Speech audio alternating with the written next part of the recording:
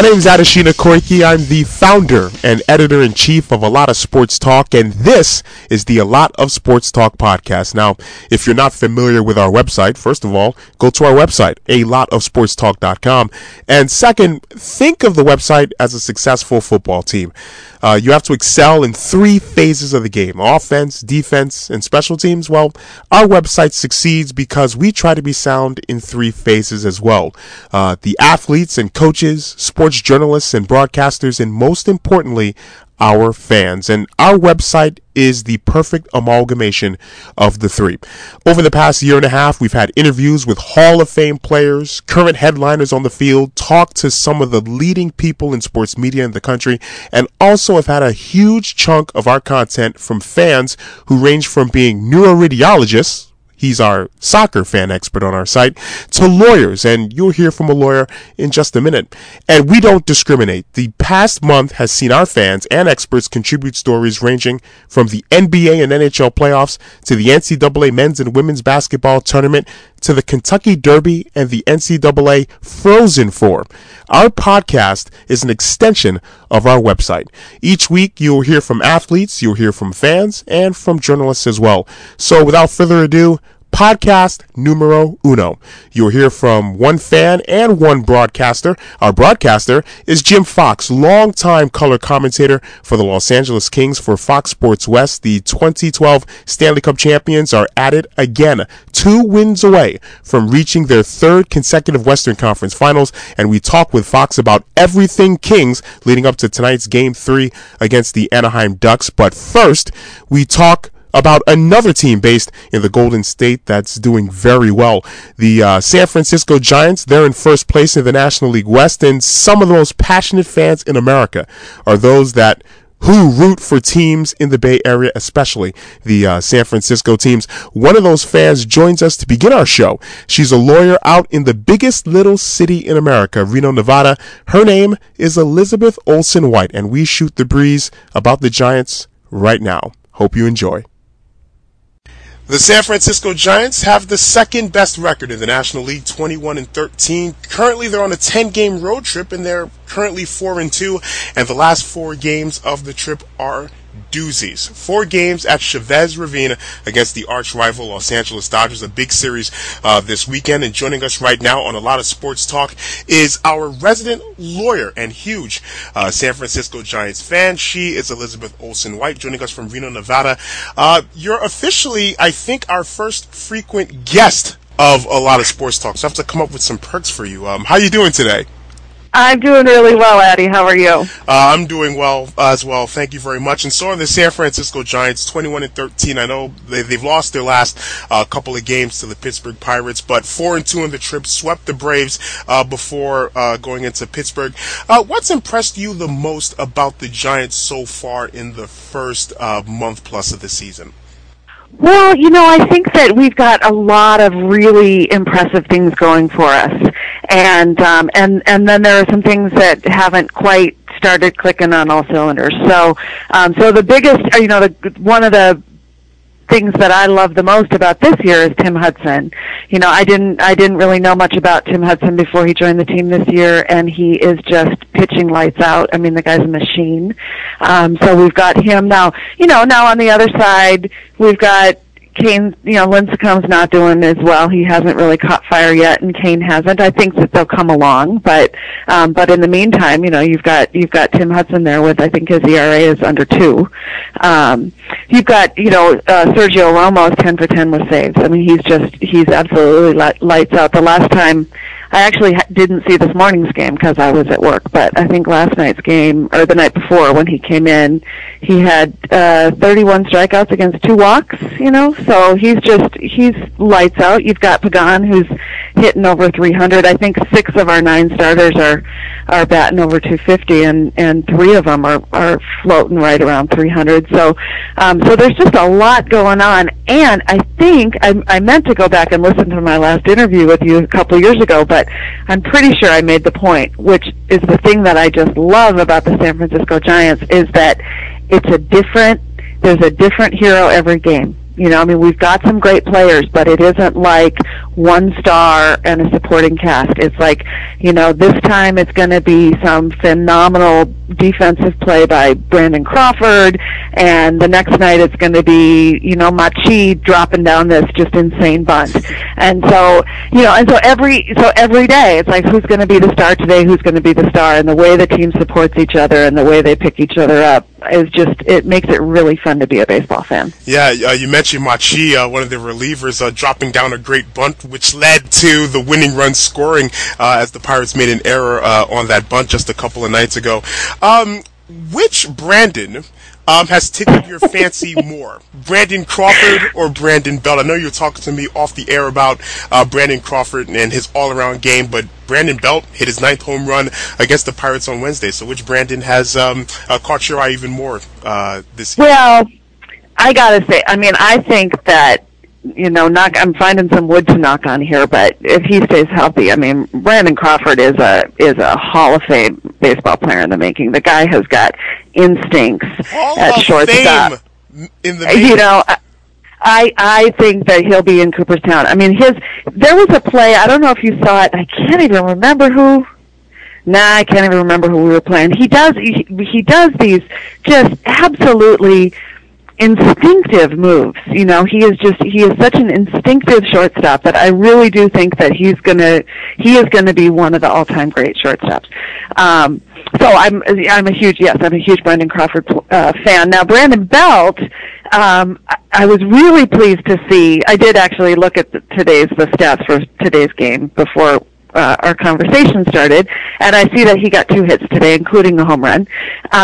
He came out at the beginning of the season, absolute gangbusters, 7 home runs. He was, and then he slumped, and he's been, he had 2 or 3 weeks there where he was really slumping, and he could not hit a fastball outside. And just in the last 2 or 3 games, we can see that he's coming out of that slump. And slumps happen, and people are going to come out of them, and so it's heartening to see him getting out of wherever he's been for the last couple of weeks, and now we're just waiting for Pablo Sandoval to do the same.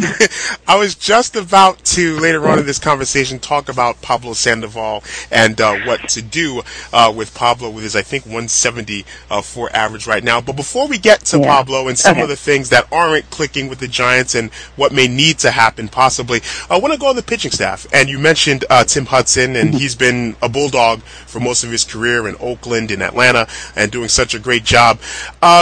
Are you worried? Because last year, what failed the Giants a lot was the starting pitching, which has been kind of a bedrock for the Giants the past few years. Are you worried about the starting pitching and whether it can hold up for the long haul?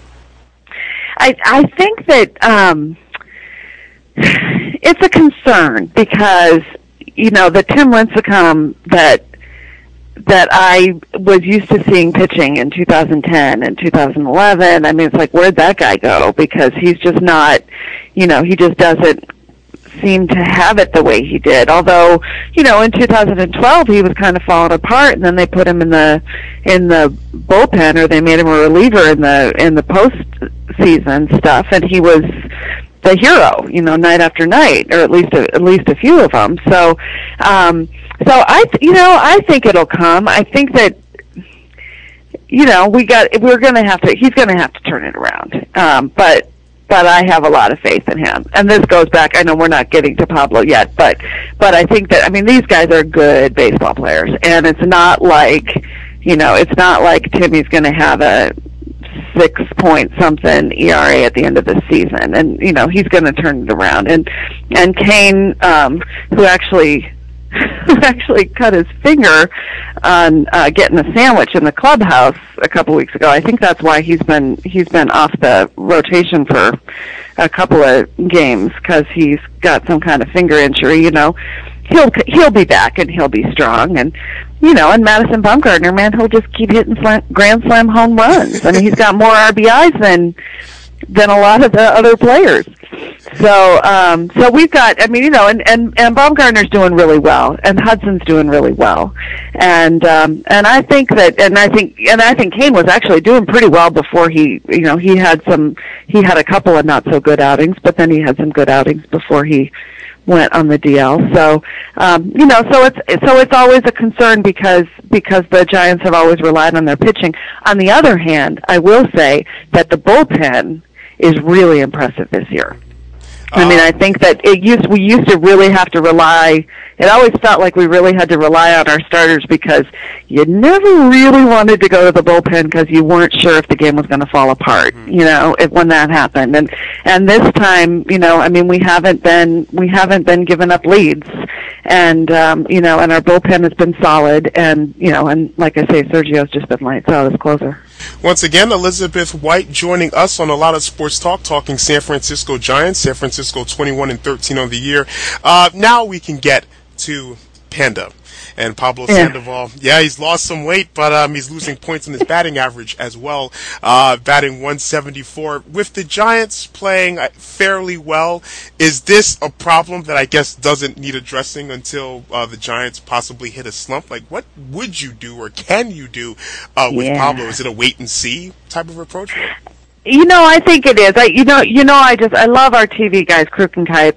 They're just fabulous. And I think it was Dwayne Kuiper a couple weeks ago was saying that when the team is doing well and you've got somebody who should be a star who's just not contributing, that's actually a really good sign because you know that sooner or later he's going to start contributing. I mean, you know, Pablo Sandoval is not going to finish this season with a 175 batting average. That's just not going to happen. And so, you know, he's going to get hot.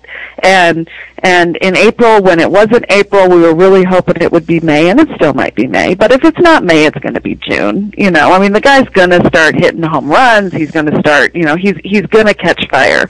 And when he does, I mean, the fact that we can be, you know, the second most wins in the league without him, you know, just wait till he starts. Now if he doesn't, then you got a problem. And I think he was really hoping, you know, this is his year to try to get himself a contract for the future with the Giants. And I know he really, you know, it sounded like he was really wanting to do that. And so I'm sure he would have loved to come out and just had a spectacular April and gotten all of that wrapped up. But you know, but I think he will, and you know, he lost some weight. He probably could have lost some more, and you know, but he's a good player. I mean, he still dives. I mean, some of his defensive plays, for as big a boy as he is, you know, he can still dive for the ball, and you know, and it used to be like now we've got this, you know, Michael Morse in the outfield is just doing this tremendous offensive stuff,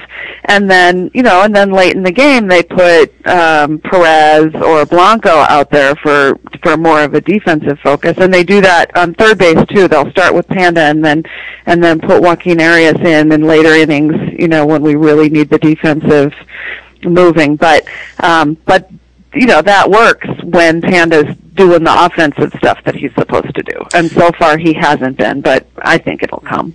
Now, I know that you were in a training program the last couple of years. Would you suggest the same program that you were on to Pablo Sandoval to lose a little bit more weight? I'm guessing he's working out. You know, I think that he's probably he's strong and he's agile and you know, and he can run when he puts his mind to it. I think you know, I will say that it seems like he's walking more than he ever did before. You know, I mean, he used to just swing at every single thing, and you know, and he's getting a little more disciplined behind the dish. And but you know, I just think he needs to catch fire. And in the meantime, he's still the best teammate everybody's got. I mean, you look at him in the dugout, and the guy is just, his delight in baseball is infectious. And I mean, that's one of the things that I just love about the San Francisco Giants is you look at the dugout and those guys are having fun and those guys are into it and they're so excited for each other when they do well. And and Panda's a big part of that because there's nobody in any dugout who's more excited about baseball than Pablo Sandoval, and I think that that's a good thing for a team to have. Again, Elizabeth White joining us, talking San Francisco Giants on a lot of sports talk, and now this weekend series, 4 games at Dodger Stadium against the arch rival Los Angeles Dodgers. Los Angeles 2.5 games back in third place. Colorado just a half game back of the San Francisco Giants. Can we put too much stock in a 4-game series in May against the Los Angeles Dodgers, or could this series possibly set a marker as to which team will be the pace setter for the rest of the National League West in this 2014 season? Well, it's probably too early. I mean, it's always nice when your team gets off to a big start in April and May, but it's a long season. That said, these are big games. This is the biggest game for us, and it's not just because the Dodgers are likely to be good, and so we want to get the wins, but psychologically, I mean, the Giants Dodgers is, I think it's the oldest rivalry in sport, really, in American sport, and we take it. This is what we gear up for, and I know that they would say the same thing. And so psychologically, I mean, especially if we go into LA, say for example, we were to go into LA and sweep them 4 games in a row, I mean, it's only 4, and 4 out of 162 is only 4 out of 162, but psychologically it just gets you, every time you win, there's some motivation that comes with that. But for us, I think that when we beat the Dodgers, it's just, it's that same kind of motivation, but it's just on steroids. Not steroids. I didn't mean steroids. No, all right. We understand what you were getting at. You can say on steroids here. We're not baseball players, so you're fine. You're fine. One question that I do want to ask: if and when you see Brian Wilson on television wearing Dodger blue, you can be honest. How many swear words are coming out of your mouth?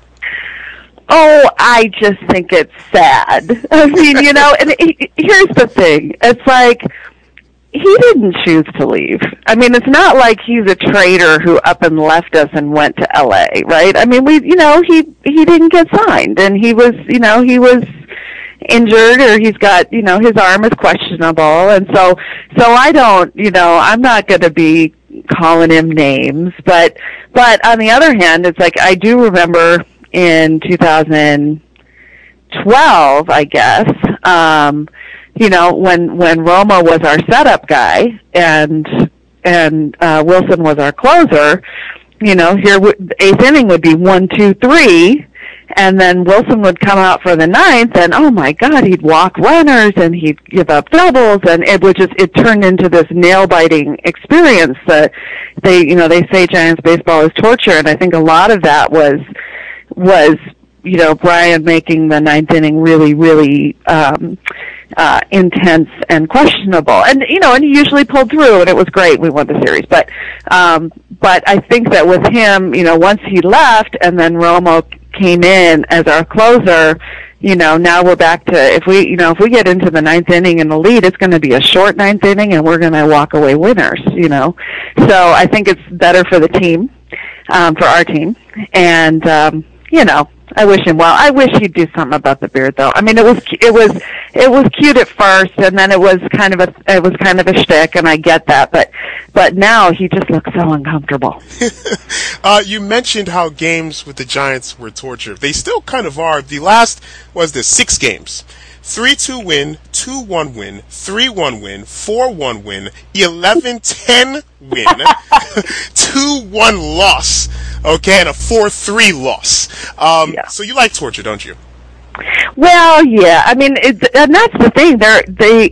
I think last year and so far this year, the Giants have the record for the most one-run wins and 1-run losses. I mean, our games tend to be close, and I don't know if that's just because, that our team's mentality is to just feed off what we're getting from the other team and keep up with that competition and, whatever. I don't know why, but it does seem like they're always close. And I do, the 11-10 was just a hoot to watch. I mean, we were down by 6 in the fifth inning, and they showed a chart the next day. Statistically, after the fifth inning, we had a 1% chance of winning the ball game, based on whatever statistics they do, and and come back and win it in 12 or 13.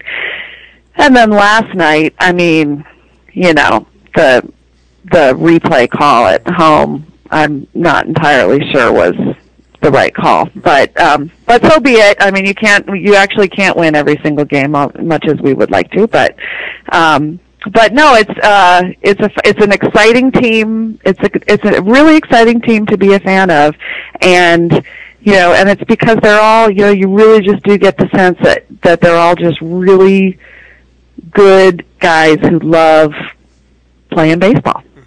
Elizabeth Olsen White, our resident lawyer and our most frequent guest, and we will work on the perks for you. Honestly, we will. Thank you so very much for joining us. And you have to, I know you're in Nevada, but you have to head to AT&T Park sooner or later, right? Yeah, we get to 1 or 2 games a year, and I actually had some business in San Francisco the opening day, but I was absolutely sure that my meeting was going to get canceled, and so I waited until the very, very last minute, and it didn't get canceled. It's like, oh shoot, now I got to get a hotel, and I did. And if I had any confidence that this meeting was going to go, I would have gone and gone to opening day, but it was too late by the time. So we'll get there. Yeah, we'll get there for a couple of games this summer. We pretty much watch every single game on television. Yeah, well, you better snap pictures when you're at AT&T Park, okay?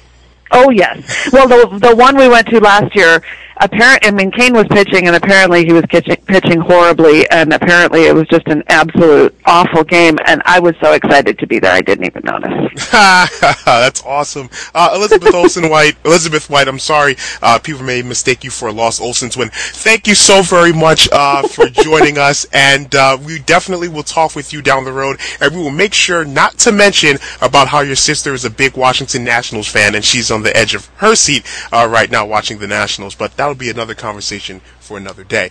Elizabeth, thank you so very much for joining us, and we'll talk with you down the road. Thank you, Addie. It's always a pleasure.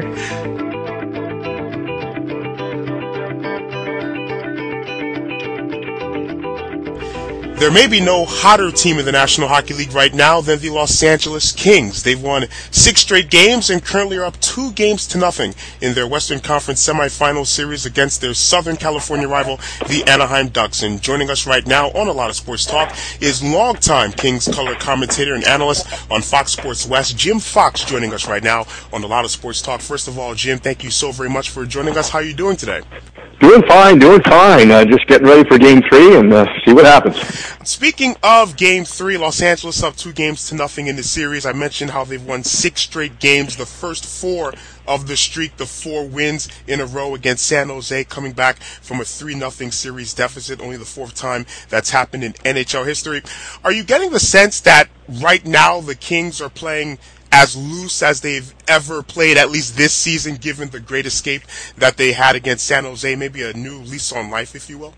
Well, I think that their approach is very consistent, and that's probably a big strength of their team. I think it's a group that does rely on a lot of mental toughness. So I don't know if I'd say it's loose. I would say it's workmanlike. I would say it's attention to detail. It's something where they all kind of believe in each other. They understand that they don't necessarily go out and take games away from the other team, but they're a team that very rarely gives games away, and I think that builds a little confidence too. So, as you mentioned, though, 6 games in a row, of course, things are going well. The goaltending of Jonathan Quick is certainly the foundation for the team, but even in the last game, holding on to a lead, that's where the Kings seem to feel the most comfortable. When they have a lead, they play with it that way. They manage the puck well. Again, they don't turn pucks over. So if the other team's going to beat you, they're going to have to go through all five guys, and then, of course, finally, Jonathan Quick, too. You mentioned Jonathan Quick. Compare his play right now, at least in the past 6 games, to his 2012 playoffs when he carried the Kings along with his defense to the Stanley Cup. Just compare his play right now to a couple of years ago. Well, it's interesting to me because, and of course, he was the Conn Smythe winner, so the MVP in the playoffs in 2012. At the same time, I thought last year's playoffs, if I can go back there, he played better than he did in 2012, because in 2012, the Kings, for 75% of the games that they played, they dominated the puck possession. And, slowly, but it's kind of gone away. Of course, that's a big part of their team and a big reason for their success. Again, he's just kind of holding it on and keeping the puck safe and those types of things. But I actually think Jonathan was better last year than he was 2 years ago. Take that into this year. The first 3 games of San Jose was deadly. They were surgical. They were picking corners. They were doing everything, and the Kings were just kind of out of sync. He's been sharp all year. I thought his regular season this year was his most consistent season that he's had as far as bad goals, not having any lapses where there'd be a mental lapse and a bad goal. So it's kind of like we're used to it right now with Jonathan Quick. When you see a guy play that well for so many games, it's kind of like you take it for granted. Once again, joined by Jim Fox of the Los Angeles Kings, color commentator for Fox Sports West. Marian Gaborik, acquired before the deadline from Columbus. He has now 11 goals in 28 games as a Los Angeles King, 25 points in 28 games as an LA King. How has he been able to fit in so well with this club? Well, first of all, it's an ingredient that the Kings needed. They did the same thing in 2012, picking up Jeff Carter. The Kings are what we call, I guess, a little bit, the offense doesn't come as quickly as some other teams. But they needed something to spruce that up, a quick strike capability, one-chance goal, that type of guy. And Gaborik was that type of guy. Now, Dean Lombardi, the Kings general manager, talking to him, he's admitted, he said, 2 or 3 years ago, they would not have made the move because they didn't feel the team would be ready to kind of embrace or accept that type of player. Gaborik is not a one-dimensional player, first of all. I know he has kind of a reputation as that, but his foundation, he came into the league under Jacques Lemaire in Minnesota. And Jacques is one of the most prudent defensive coaches you would be around. So he knows his way around the ice without the puck, too. But it's just that speed, the back-off intimidation that Gaborik brings, and it's exactly the ingredient the Kings needed at this time. So with a group of guys that have been together for a long period of time, they can bring a guy in like that. They can respect exactly what he does, but at the same time, Gaborik does not have to be the guy here in Los Angeles. He had to be the guy in Minnesota. He had to be the guy in New York. He doesn't have to be the guy. He just has to fit in. I guess you mentioned how Dean Lombardi, the general manager, wouldn't have pulled the trigger on a move like getting Marian Gaborik about 3-4 years ago. What changed?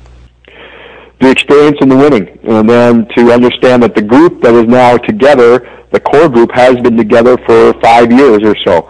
So that's one thing where maybe in the past, when you haven't won yet, you're not ready to understand what a guy can do for you and how he fits into a team.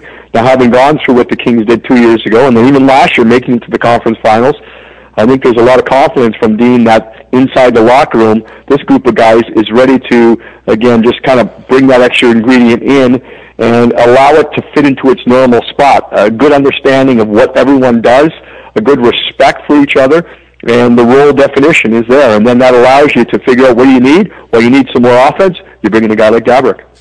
Drew Doughty, the defenseman, one of the best defensemen in the National Hockey League. He's somehow even stepping up his game even more in these playoffs. I think 33 minutes he played in Game 1 in the wake of a couple of injuries that the blue line for the Kings have suffered. Is this the best that Drew Doughty's played as an LA King? Well, I would say that the same thing happened. I know we're going back a couple of years to the Cup win, and I guess you always talk about those things because it just seems like the bigger the game, the faster the game, Doughty gets better, and that's been his reputation. He did that in 2012. I think you could argue by the end of the playoffs in 2012, Drew Doughty was the best player in the playoffs. I mean, he just slowly got better and better and better. He kept going. This year is the same type of thing. And so many things have to go well, and so many players have to play well. We've talked about Gabrick. We haven't talked about Kopitar yet, but Quick, those guys. I do believe, though, that Drew Doughty has been the best player. I think that he does so many different things to control the game and the tempo and what's going on. And again, he excels with the puck. He excels without the puck. He has a physical element to his game. He's a marked man by the other team, so he takes on a lot of responsibility. But it just seems, again, the bigger the pressure, the better he plays. Game 2 of the series that's currently going on with Anaheim was very interesting for Los Angeles. They scored the very early goal, but throughout the game, the Ducks had control of the puck. They outshot the Kings 37-16, so there's definitely some things that the Kings need to work on going back to the Staples Center. What are the couple of things that the Kings really need to focus on and work on to be able to put away a very good Anaheim Ducks team? Well, I think just one thing, again, is discipline. You talk about that all the time for staying out of the box. So making sure that if you do take a penalty, it's a penalty that's directly preventing a goal, because you don't want to give that momentum to the other team. Even if they don't score, it's kind of a rest. It's easy minutes, hard minutes. And when you're on the power play, that's easy minutes. So it's something you don't want to give to the Ducks. I think, again, having watched the Kings now for a long period of time, especially this group, what happened the other night is normal. It's normal. And to be honest, in the third period, I don't think the Ducks were that dangerous as far as the grade A opportunity. I think in Game 1, they probably had more grade A opportunities. I think the Kings are extremely comfortable in holding a lead. And when they get a one-goal lead, they know exactly what they need to do. And again, that is making sure the Ducks have to go 200 feet to score a goal. It's not going to be turned over in the neutral zone. It's not going to be turned over at the offensive blue line. You're going to have to go all the way down the ice. So, you're going to tweak a few things, but I think it would just start with that discipline issue of making sure that every penalty you take is directly preventing a goal. And you just want to kind of maintain the momentum and flow of a game and kind of control it. Even if the other team's getting shots, you're kind of controlling the momentum and the tempo of the game because you're in the right position. Once again, Jim Fox joining us on a lot of sports talk. Jim Fox of Fox Sports West talking Los Angeles Kings. How big is this rivalry, this Southern California rivalry between the Kings and the Ducks? It may not be the Red Wings, Maple Leafs, or Bruins and Canadiens. Is this rivalry based mostly on actually deeply rooted hate between these teams? Is it more just because it's the playoffs? So how big is this Southern California rivalry, regardless of playoffs, but definitely now in the playoffs? How big is this Southern California rivalry in hockey? I think, in all honesty, it's just starting.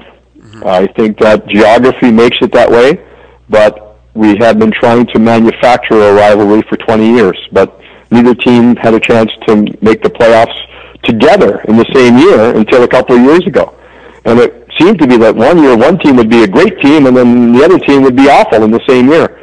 So this is the first time in 20 years they've been able to get the playoff series. That's what creates the rivalry. We can talk about the geography, and you can talk about beat LA and how close they are in big cities, small cities, but and that's part of it. But you've got to play a playoff series. So for that reason, I say it's only starting right now. It's the moment where people will say, okay, this is when it really did start. I think in the last couple of years, it's heated up a little bit because finally both teams were playing late season games that meant something because both teams were going to the playoffs. But this is a chance for it to really get started. Get a playoff series, that's when it starts. Do you think this rivalry will take off in the next few years? I think it looks like both teams are going to be strong. I think the Kings feel the window for them is the next 3 or 4 years is there. The Ducks, when you look at their prospects and how they built their team and their foundation, I think they're very highly rated there. So it looks like both teams have set a foundation where they're going to have success, and that will continue the rivalry. That's what it's going to be. Big games, late season, playoff series against each other. That's where your rivalry is built that way. Not with one team having a great year and the other team not making the playoffs. It doesn't work that way. You've both got to have good teams, and it looks like the Kings and Ducks will be that. Now, of course, Los Angeles, when it comes to sports, it is a Los Angeles Lakers town now, although the Clippers are doing very well. They're currently alive in the NBA playoffs. But with the Kings winning the Stanley Cup a couple of years ago, and now they're making a run here as well, is there as much buzz for the Kings in Los Angeles since, I guess, the days when Wayne Gretzky was there? Oh, yeah, I think so. I think it does take a round. You have to win a round first. You got to win a round. First round, playoffs, everyone's amped up, and I think you got to win that first round to catch the attention of the non-hockey crowd and the non-hockey media here in Los Angeles. Having said that, I will say this about Kings fans, and I think hockey fans in general. There's no one more loyal than hockey fans. There's no one more loyal than Kings fans. They had to wait 45 years for a Stanley Cup, so overall numbers, I think everyone agrees. You can look at TV ratings, those types of things.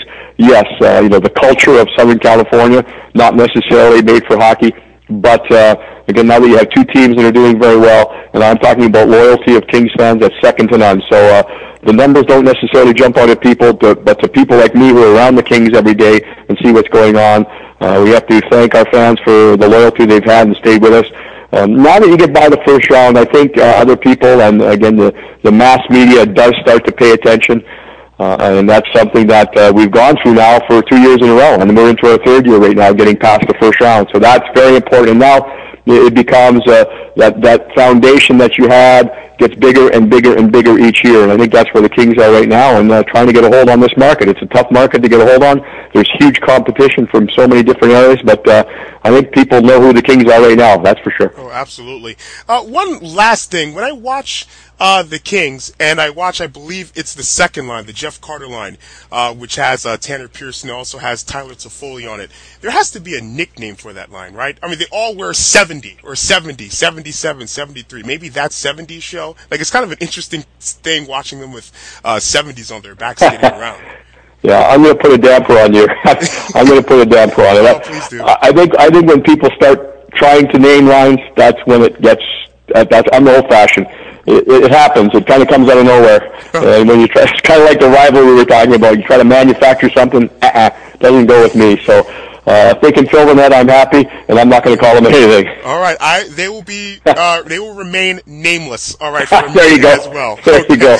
Jim Fox, color commentator and analyst for the Los Angeles Kings on Fox Sports West. Thank you so very much for joining us. Game 3 of the Kings and the Anaheim Ducks on Thursday from the Staples Center. Jim, thank you so very much for joining us, and we'll talk with you down the road. Well, my pleasure. Thanks for having me.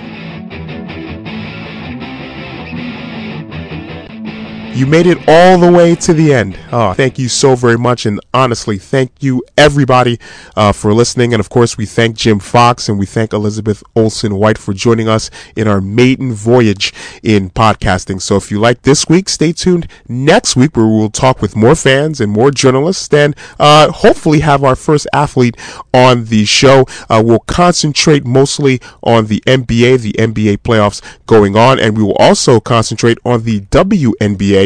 The WNBA starting its 18th season next week. The Minnesota Lynx, the defending WNBA champions. So we're going to have a little bit of a WNBA preview, the players to look out for and the teams to look out for in the WNBA. So once again, can't thank you enough for joining us and listening to us in our first podcast. So y'all come back now, you hear? All right, so we can't wait to hear from you. Go to alotofsportstalk.com and make sure to stay tuned next week for our second podcast, okay? Thank you, and take care.